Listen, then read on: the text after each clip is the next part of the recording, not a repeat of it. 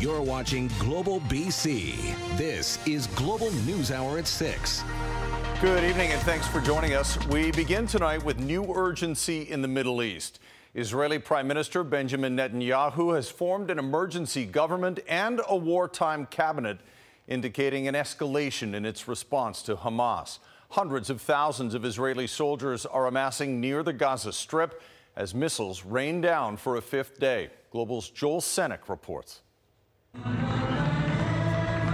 A chorus weaving its way through one coastal Israeli city. The national anthem being sung from balconies Wednesday night as another round of rockets light up the sky. Earlier in the day, scenes of raw emotion. These volunteers assembling flowers for hundreds of families preparing to bury their loved ones. Every one of us knows somebody who had been killed, kidnapped, and taken in captivity. That's terrible. The death toll is expected to rise as fighting rages on following Hamas's surprise weekend attack. The head of the Israel Defense Forces telling reservists, wherever there are Hamas leaders, the army will strike.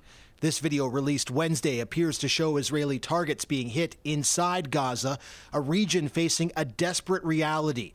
The territory's only power plant is now out of fuel and shut down, while hospitals deal with dwindling medical supplies. The situation is extremely horrific against our civilian population. The destruction is beyond imagination. Humanitarian groups continue to call for the creation of a corridor to bring necessities to those in Gaza. This doctor calling for a safe passage to take the wounded elsewhere for treatment. The call for aid comes as much of the global community continues to denounce Hamas's attack on Israel. On Wednesday, top European Union officials held a minute of silence, while U.S. President Joe Biden again spoke with Israeli Prime Minister Benjamin Netanyahu. Officials confirming Americans are among the dozens currently held captive by Hamas. We want to make it real clear. We're working on every aspect of the hostage crisis in Israel, including deploying experts to advise and assist with recovery efforts.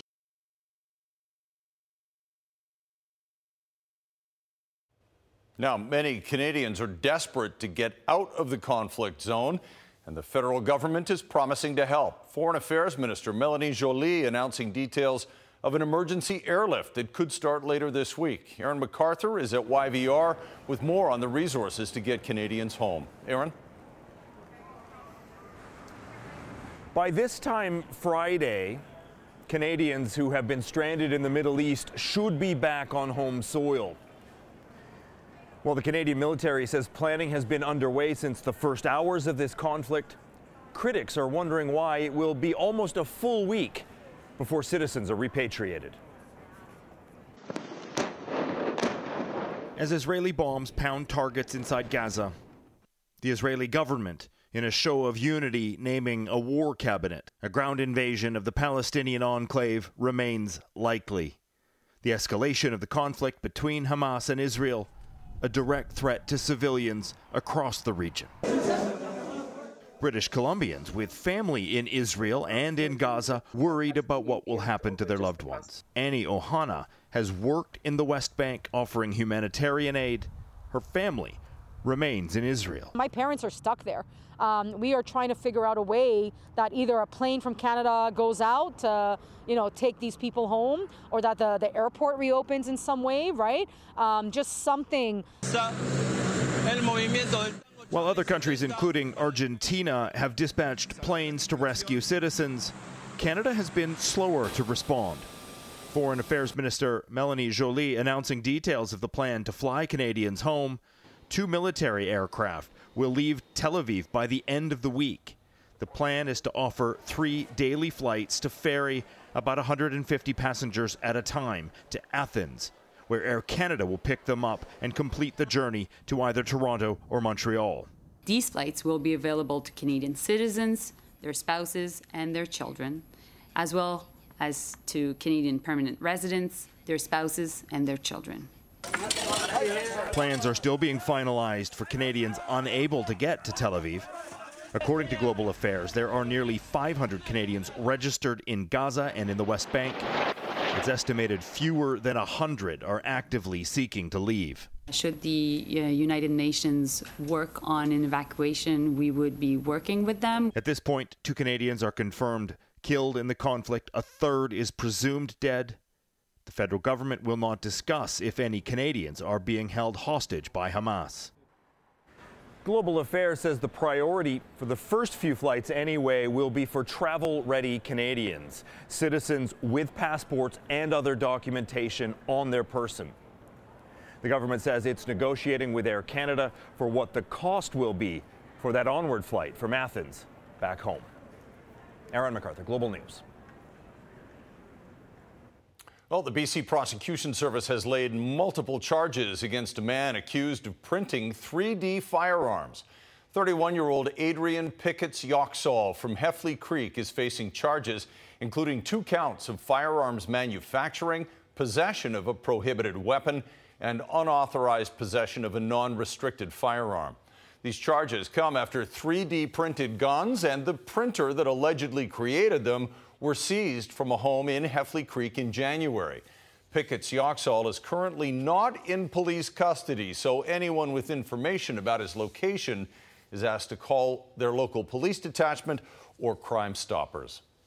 The search in Whistler for a missing senior is into its 3rd day, and it's becoming more and more urgent. Cassidy Mosconi joins us live with more on why the weather and the missing man's medical condition are both growing concerns. Cassidy. Well, it was just pristine conditions here today, Chris, but locals here tell me that things can change pretty quickly. This is a race against the clock and every minute matters. Clear skies, calm conditions, but still no one is any clearer on where Robert McKean and his dog Lexi are. Search documentation, the areas in black are areas that a team of 3 have covered off, so typically we're looking at 10-meter spacing in this type of forest cover. Search teams have covered a lot of ground in 3 days, every trail walked, and today they stepped it up. Helicopters called in to drop crews into dense areas of forest. The area of focus, about a kilometre stretch north from where the 80-year-old was last seen at the top of Alpine Way Monday morning. We're coming into very wet conditions, we're coming into cold conditions. The longer he's out there, without warmth, without food, of course, it becomes even more dire. Neighbours out looking even more worried because of Robert's health conditions. So someone living with dementia, we don't know. What matters is that we get him home to his wife, to his daughter, to his caregivers, and that we just don't have these unknowns anymore. We're seeing a real increase in people with dementia or cognitive impairment getting lost, and that's leading to both more searches and rescues for people, but it's also leading to a big call for some type of greater silver alert system. At this point, there's no plan to slow down. The search will continue into the immediate future.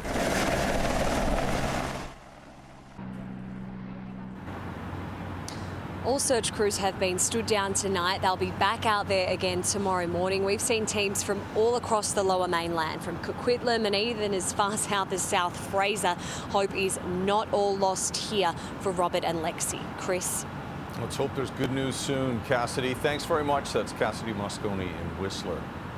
Well, for 2 years, Vancouver's waterfront Crab Park has been home to a large tent encampment. But today, park rangers were out issuing notices to campers who aren't following the rules. But as Grace Key reports, they say there isn't enough room in that part of the park for everyone, and they don't have anywhere else to go. Crystal? Yep.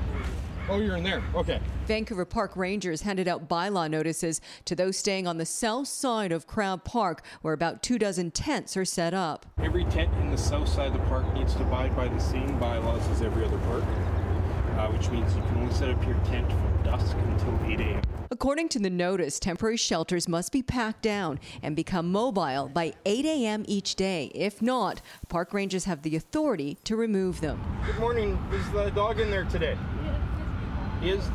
Do you have a hold of him? Signs indicate that tents can stay up during the day on the northwest point of Crab Park. A BC Supreme Court ruling in 2022 allows for the tents, citing insufficient shelter space. Some plan to move to the north side. Others say there's no space. Do you think you'll come back or go somewhere else? No, I'm going down to the middle. Down where? Where we're allowed to go, to in the middle, where everybody else is. All over there in that quarter, it's all packed, so they want us to move us in there. There's not enough room, it's impossible. So I guess it's gonna have to come down to us standing our ground and say, no, where else are we gonna go? A statement from the Vancouver Board of Parks and Recreation reads in part, throughout the month of October, the Vancouver Board of Parks and Recreation will be doing a cleanup of Crab Park, including removal of structures outside the general manager's designated area in accordance with the park control bylaw. We're not asking people to leave, we're asking people to comply with the bylaw. If you are inside, let us be known.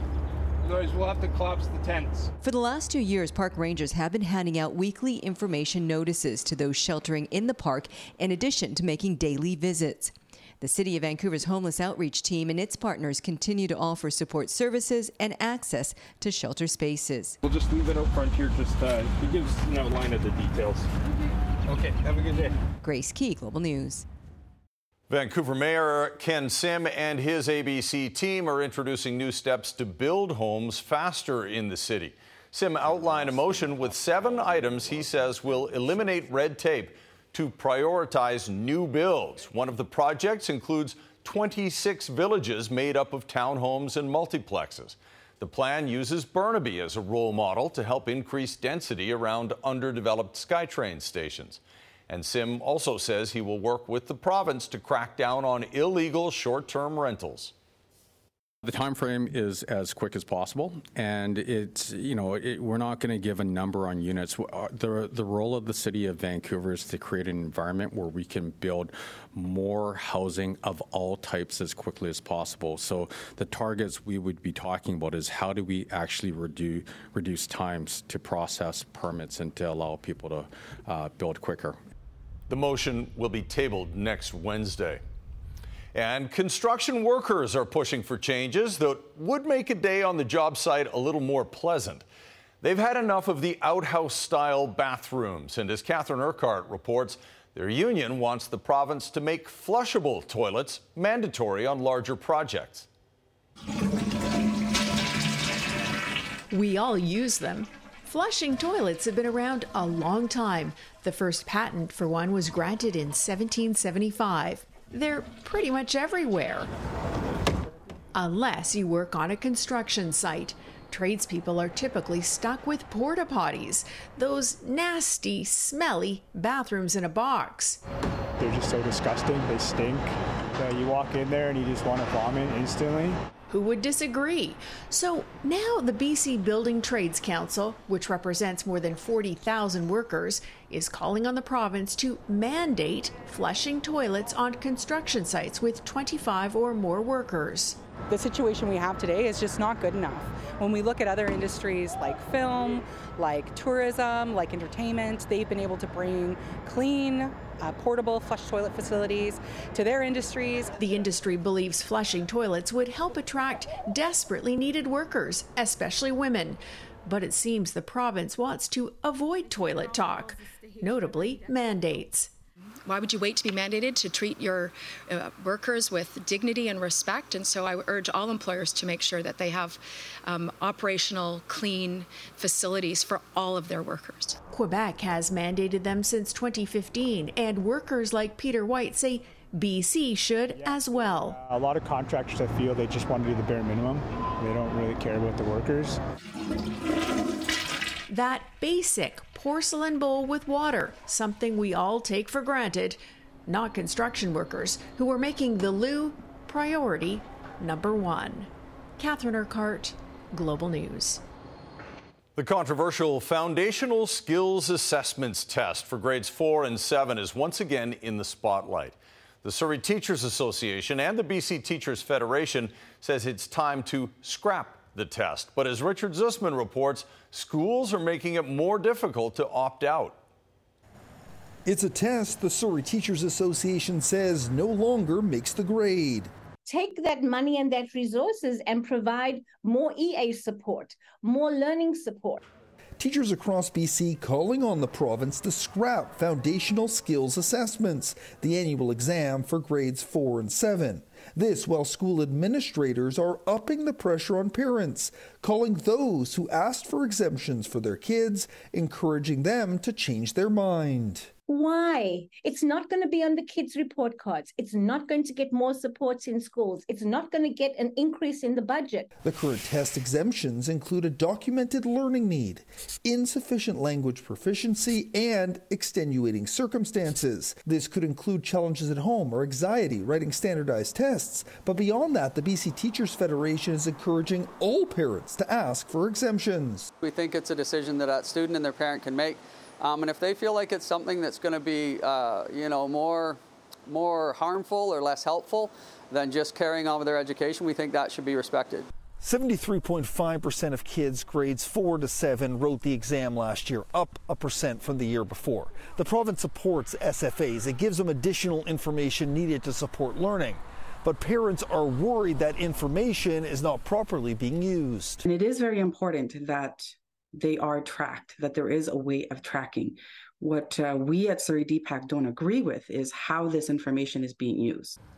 But the bigger problem is how the results are actually used. There are school rankings published, creating anxiety and leading to the teachers' union calling on the province to ban the public release of the results. Mask that data, keep it private so that the system can use it, so that people who need it for their advocacy can use it, but that it's not allowed to be destructive to the education system. A foundational test with crumbling support. Richard Zussman, Global News, Victoria.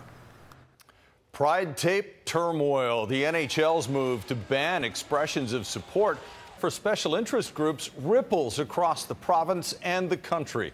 How organizations are losing out with the change in policy. Next on the News Hour. Oh, I thought it was funny. Seeing the bear walk around inside the store was pretty cool. A Vancouver Island bear had the whole store to himself, and you won't believe what it picked off the shelf later on the News Hour. Plus, new details in a $20 million gold heist. How the thief got away with the goods revealed in a new lawsuit. Those stories coming up. But first, local LGBTQ plus groups are slamming a recent decision by the NHL to ban players from using any kind of accessory, including pride tape, on their sticks. And as Kristen Robinson reports, the new directive appears to go against the league's own rules. The Cutting Edges marched with the Canucks during the 2019 Pride Parade.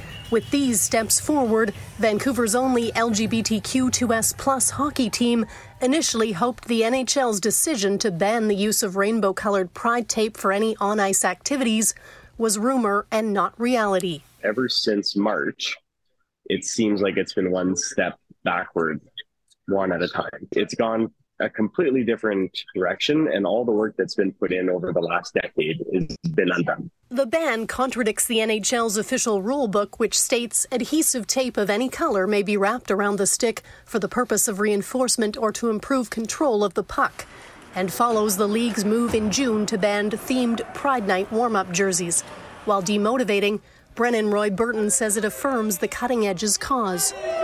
There's reasons for this. It's not just because we want to play hockey, right? There is a need to make hockey is for everyone.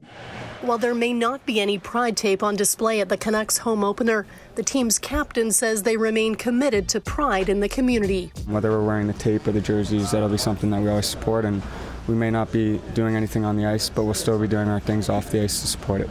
Former NHL executive and ex-Canucks GM Brian Burke slamming the league's decision on social media as a surprising and serious setback, which has stripped clubs of a powerful community outreach tool and removed meaningful support for special initiatives, all to protect a select few who do not want to answer any questions about their choices.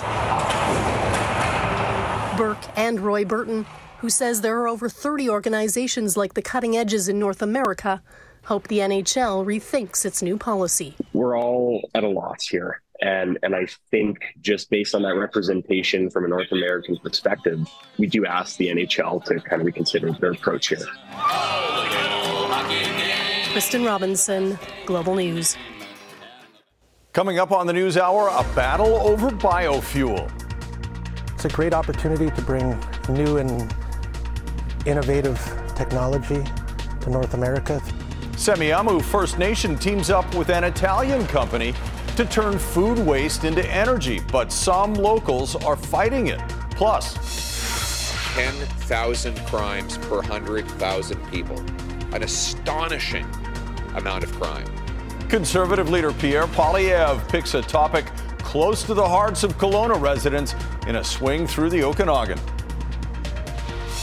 Traffic is steady both ways over here tonight at the Patello Bridge, but keep in mind there's always roadwork happening at the north and south end, as well as overnight lane closures for construction.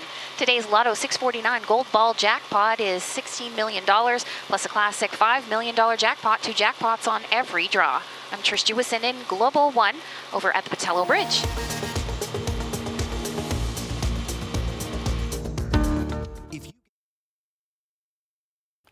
Federal Conservative leader Pierre Poilievre is in the Okanagan today, where his first speech of the day focused on his favorite target, Prime Minister Justin Trudeau. The official opposition leader spoke in Kelowna, where he says homelessness has become a major problem, the direct result of inflation that's doubled the cost of housing and driven up food prices. However, it should be noted, out of all the G7 countries, Canada has the third lowest inflation rate. Poilievre also pointed to Kelowna's rising crime. The catch and release criminal justice policies of Trudeau and the NDP have given Kelowna the highest crime rate in all of Canada, 10,000 crimes per 100,000 people.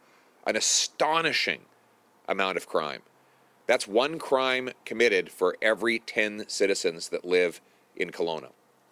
That is the direct consequence of Justin Trudeau releasing the most violent criminals into our streets, decriminalizing heroin, crack, and other hard drugs.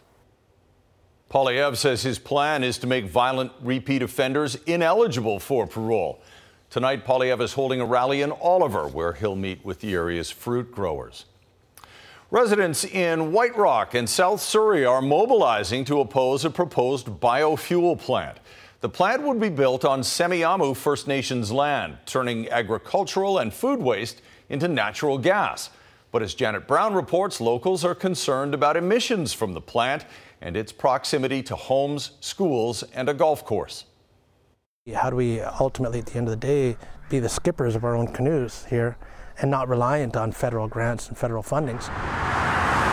The Semiahmoo First Nation is looking to build a renewable natural gas facility on its land along Highway 99, not far from the Peace Arch border crossing. It's a great opportunity to bring new and innovative technology to North America. Chappell says wasted food and packaging from grocery stores and restaurants would be converted to natural gas and sold back to Fortis BC. It's going to go through there. It may take out the signs. Many area residents say it is the wrong location, with neighborhoods and schools not far from the proposed plant. The concept of converting waste into natural gas is fine, but it is an industrial project. It has outflows of bad material. The company looking to build the plant says the highest environmental standards will be met. The project is going through a very thorough and in-depth review to make sure that we comply with all the environmental standards, and we are actually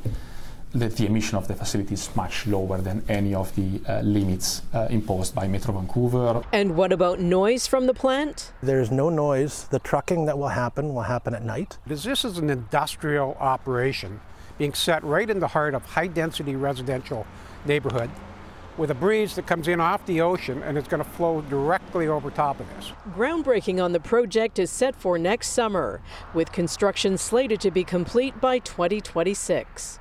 Janet Brown, Global News. Coming up, a daring heist that happened too easily after $20 million in gold and other valuables disappeared from an airport storage facility. A new lawsuit sheds some light on how it was lost. And an amateur Canadian golfer who just accomplished what only one other person in the world has done before.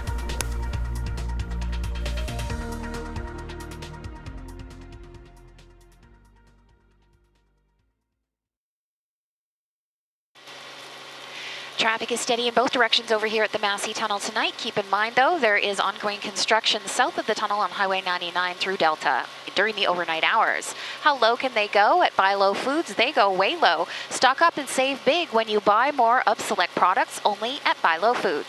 I'm Trish Jewison in Global One at the Massey Tunnel.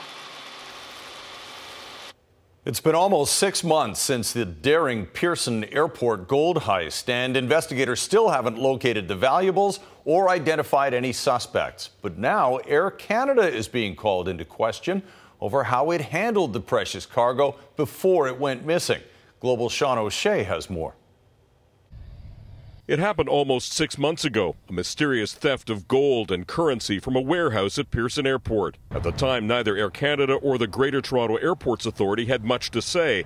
Now the question of who pays has made its way to court. This one jumped out at me because I saw Brinks versus Air Canada listed there, so I pulled the file. Freelance journalist Glenn McGregor discovered the lawsuit filed last week in federal court. 400 kilograms of gold and also 50 kilograms of banknotes. The armored car company Brinks was hired to move the cargo, which traveled from Switzerland on an Air Canada flight when it disappeared. At the time, police shared the value of what was lost. Estimated at this time in our investigation for the property is estimated at just over $20 million. If it was this easy to get out with a product, how easy is it to get in with a product?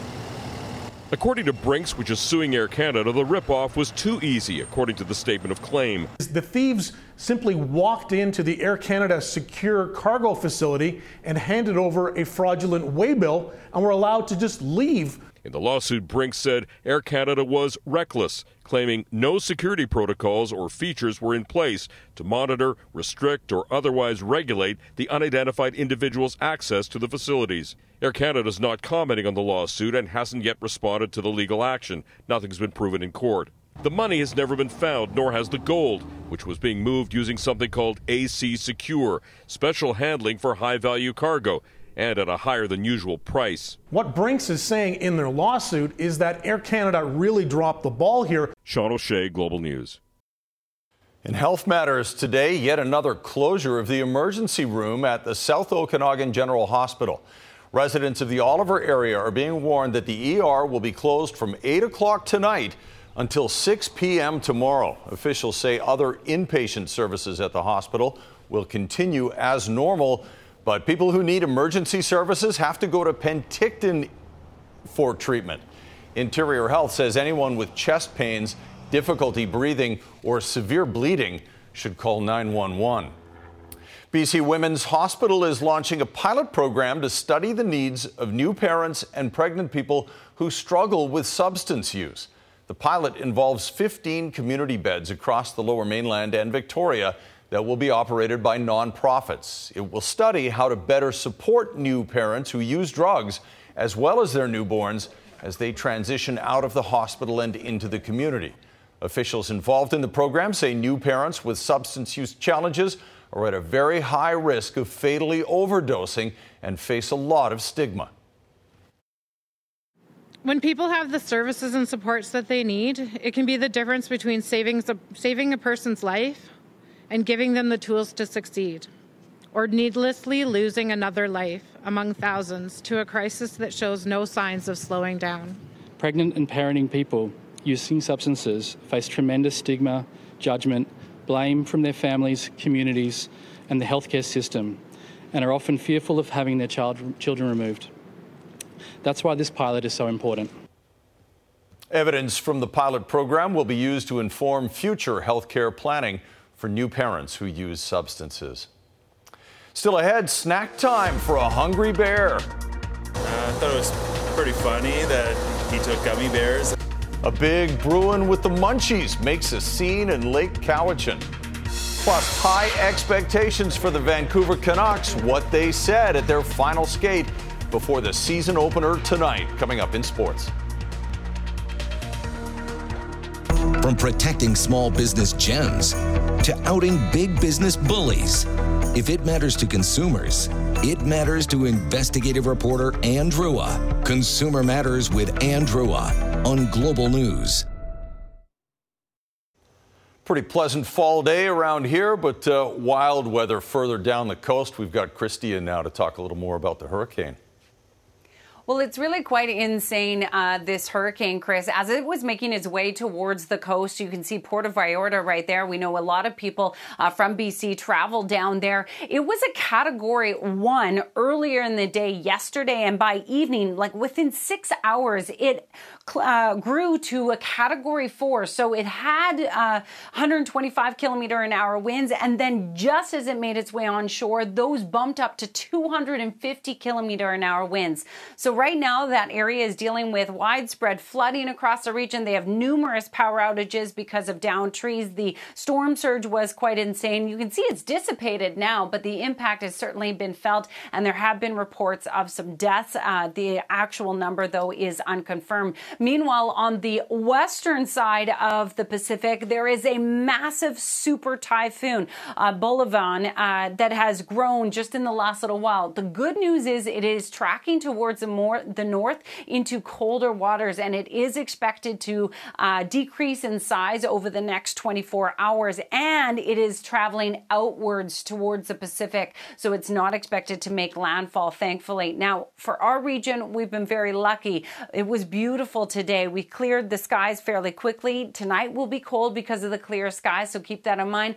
And with the clear skies, we are expecting extensive fog in the interior and along the coast. So although we'll see fog in the morning, we've got plenty of sunshine on the way. The north coast areas like Prince Rupert, though, you will see cloud cover, and Sandspit is expecting a few showers, but all the rest of the province, sunshine for your Thursday, and we'll continue with that pattern again on Friday. So 15 to 19 degrees across Metro Vancouver for our day tomorrow, and up to 20 degrees away from the water on Friday. So far, the weekend is looking unsettled. It's not a total washout, but we are expecting a few showers with some possible breaks in the clouds. All right, tonight's Central Windows weather window coming to you from Stanley Park, looking towards Vancouver. David Chewy sharing that with us. A stunning fall shot. Chris, back to you. Gorgeous. Thanks very much, Christy. All right, so every golfer in the world dreams of a hole-in-one. And for one Saskatoon man, that dream has come true multiple times. But as Easton Ham shows us, his accomplishment stands out for another reason, too. It's kind of a little bit like a cookie jar, so yeah, there they are. The odds of making a hole-in-one are 12,500 to 1. Vito Ayula now has 5 of them. I just get these random texts from people and friends saying, dude, you're not going to believe this. You know, they're doing searching on the Google and internet and seeing, you know, what the odds are and so forth. So my understanding is there's not too many people have done it. All 5 of his holes-in-one have something in common. Hole 7 at Riverside Country Club in Saskatoon. It's just a beautiful hole because got a nice bunker in front of the green and it's shaped beautifully, and yeah, I have to say it's my favorite hole on the course. All 5 holes-in-one are verifiable. It's something only one other golfer in the world has accomplished according to the National Hole-in-One Registry, an almost unbelievable feat. It's becoming quite something out here, and a little buzz around the golf club with Vito being able to accomplish this amazing feat. So we're very proud of him, and should be proud of himself. It's something very special. Earl Scott met Ayula 35 years ago, helping him get his first set of clubs at age 8. He might have another one in him today. It just seems to show up and knock it in the hole on a regular basis. So it's a great thing, and couldn't happen to a nicer guy. So Global News took Ayula out to hole 7 to see if we could test his luck. Yeah, right now, like, I'm shooting it at 154 yards. The wind's behind, so definitely we're gonna have some help with the wind. And a couple of your hole-in-ones, 152, right? Yeah, 152, 156. The hole-in-one cookie jar still has a bit of room if the 6th comes. Easton Ham, Global News. It's pretty close. Yeah, well, he's done it. Not an ace. Yeah, well. Speaking of an ace, there's Squire. That's very kind of you. Now I will talk about hockey aces, like Mario Lemieux, who scored a goal in his first NHL game. Wayne Gretzky, Sidney Crosby, Connor McDavid, they scored their first goal in their 3rd game. Connor Bedard has done it in his 2nd game. Off to Dono. Now Bedard with a shot, saved by Omar. Coming around is Bedard. He scores! Yeah, there it is. Against the Bruins, gets on the scoreboard after getting an assist in his first game last night. I'm betting he keeps the puck. Also tonight, a hungry bear with a sweet tooth.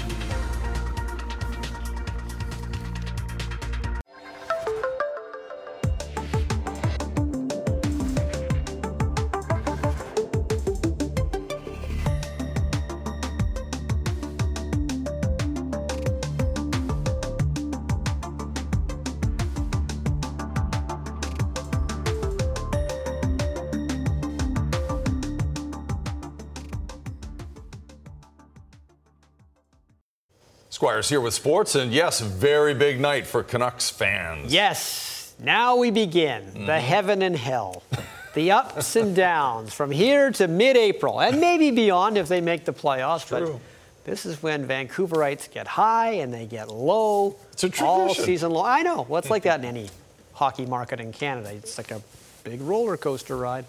Anyway, the Canucks have a new captain. They have new players for the penalty kill.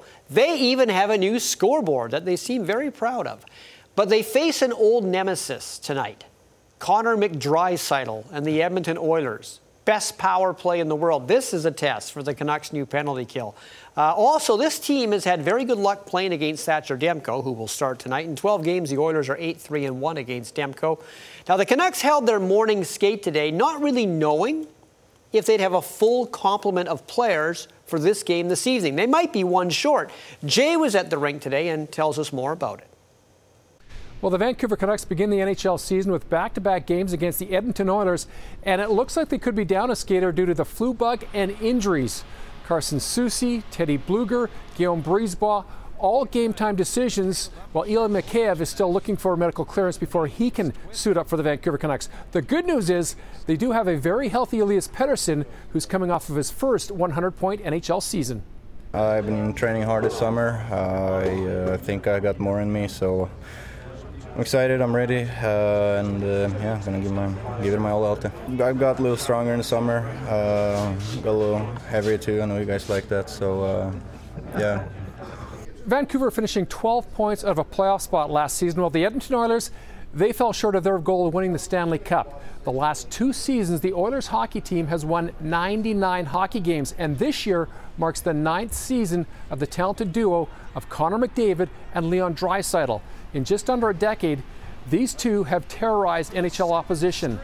1,585 points, 607 NHL goals, and 16 combined awards. You know, they rely on them a lot over the years, and they've delivered under pressure. That's what I admire, guys that can play under pressure. And they're hungry, you can tell. Can you defend them?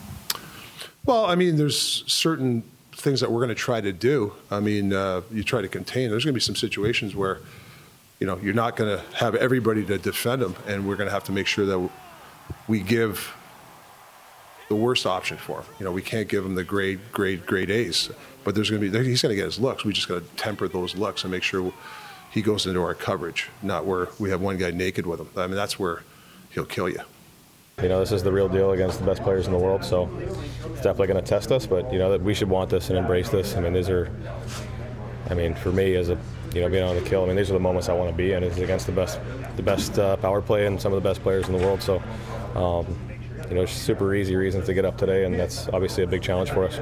One roster move to tell you about today, Vasily Podkolzin has been sent back down to Abbotsford, while defenseman Akita Hirose has been recalled. Thatcher Demko will start in goal tonight as the Canucks and Oilers face off 7:09 from Rogers Arena.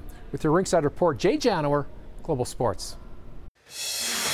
We started last night in Pittsburgh. Tonight, Connor Bedard and the Blackhawks are in Boston, and we showed you it before the break. Here's another look. His first ever goal starts with a nice back pass by Connor Bedard and just goes around the net. He has the speed, he has the hands.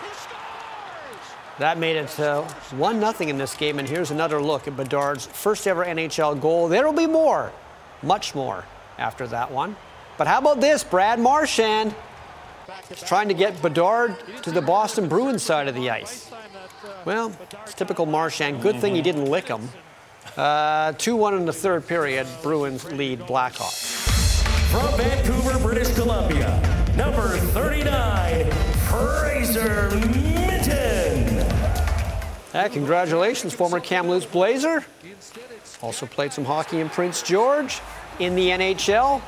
And this has been a crazy game. This is a former BCHL star, Alex Newhook, tipping in his second goal of the game. It was 5-3 Montreal. Now it's 5-5 very late in the third period. I think it was 2-0 Habs, 3-2 Leafs, 5-3 Habs, now 5-5.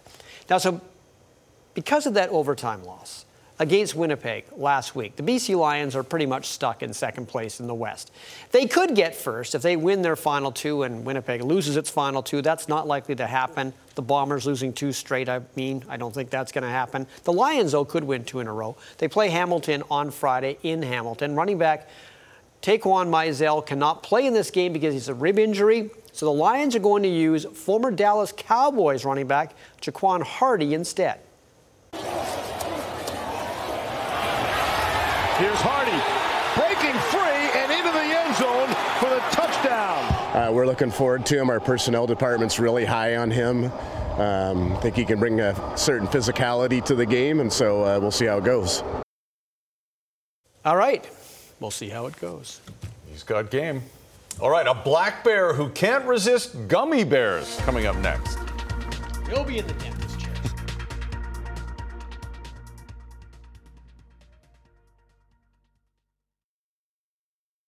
All your local news. All your breaking news. All the news you need.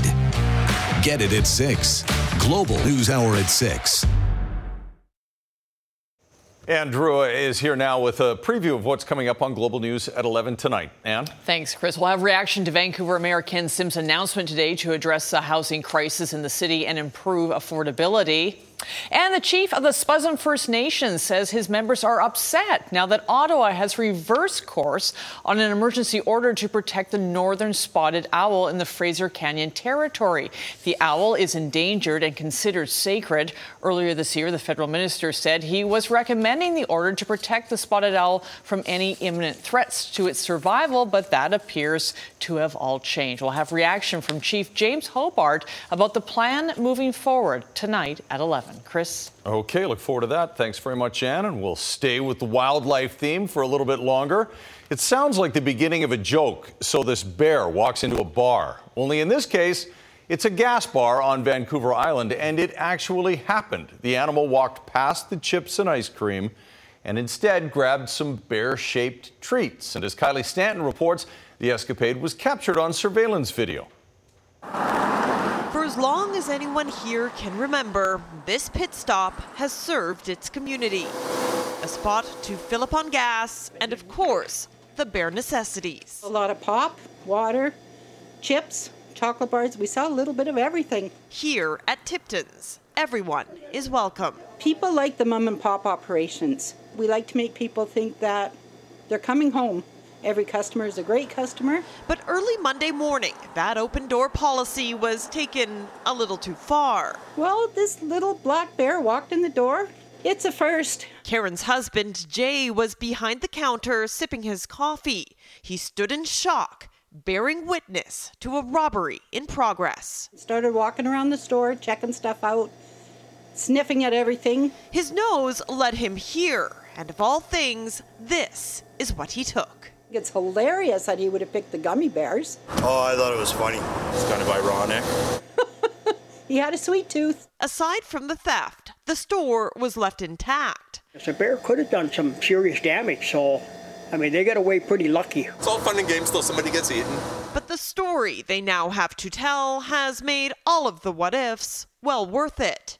DeGozbrand can barely contain herself. I know it's a wild animal, but I just really wanted to give it a hug. I just thought it was awesome. Kylie Stanton, Global News. All feel that way, but hopefully it doesn't come back for seconds. All right, we got about 30 seconds left in the show. Christy, final word on weather? Sure, I have to just give Kylie kudos. She's always so good with her writing, isn't she? All right. Very clever. We've got 2 days of sunshine. Yeah, she's so clever. 20 degrees away from the water on Friday, so nice and warm, that's for sure, well above seasonal. And then we cool off with a few showers over the weekend. So enjoy the next couple of days. All right, we sure will. Bedard Goal Watch, anything else? I just got the one so far. Just the one so far. All right, good luck to the Canucks tonight. Enjoy the game. Thanks for watching, everyone. We'll see you tomorrow.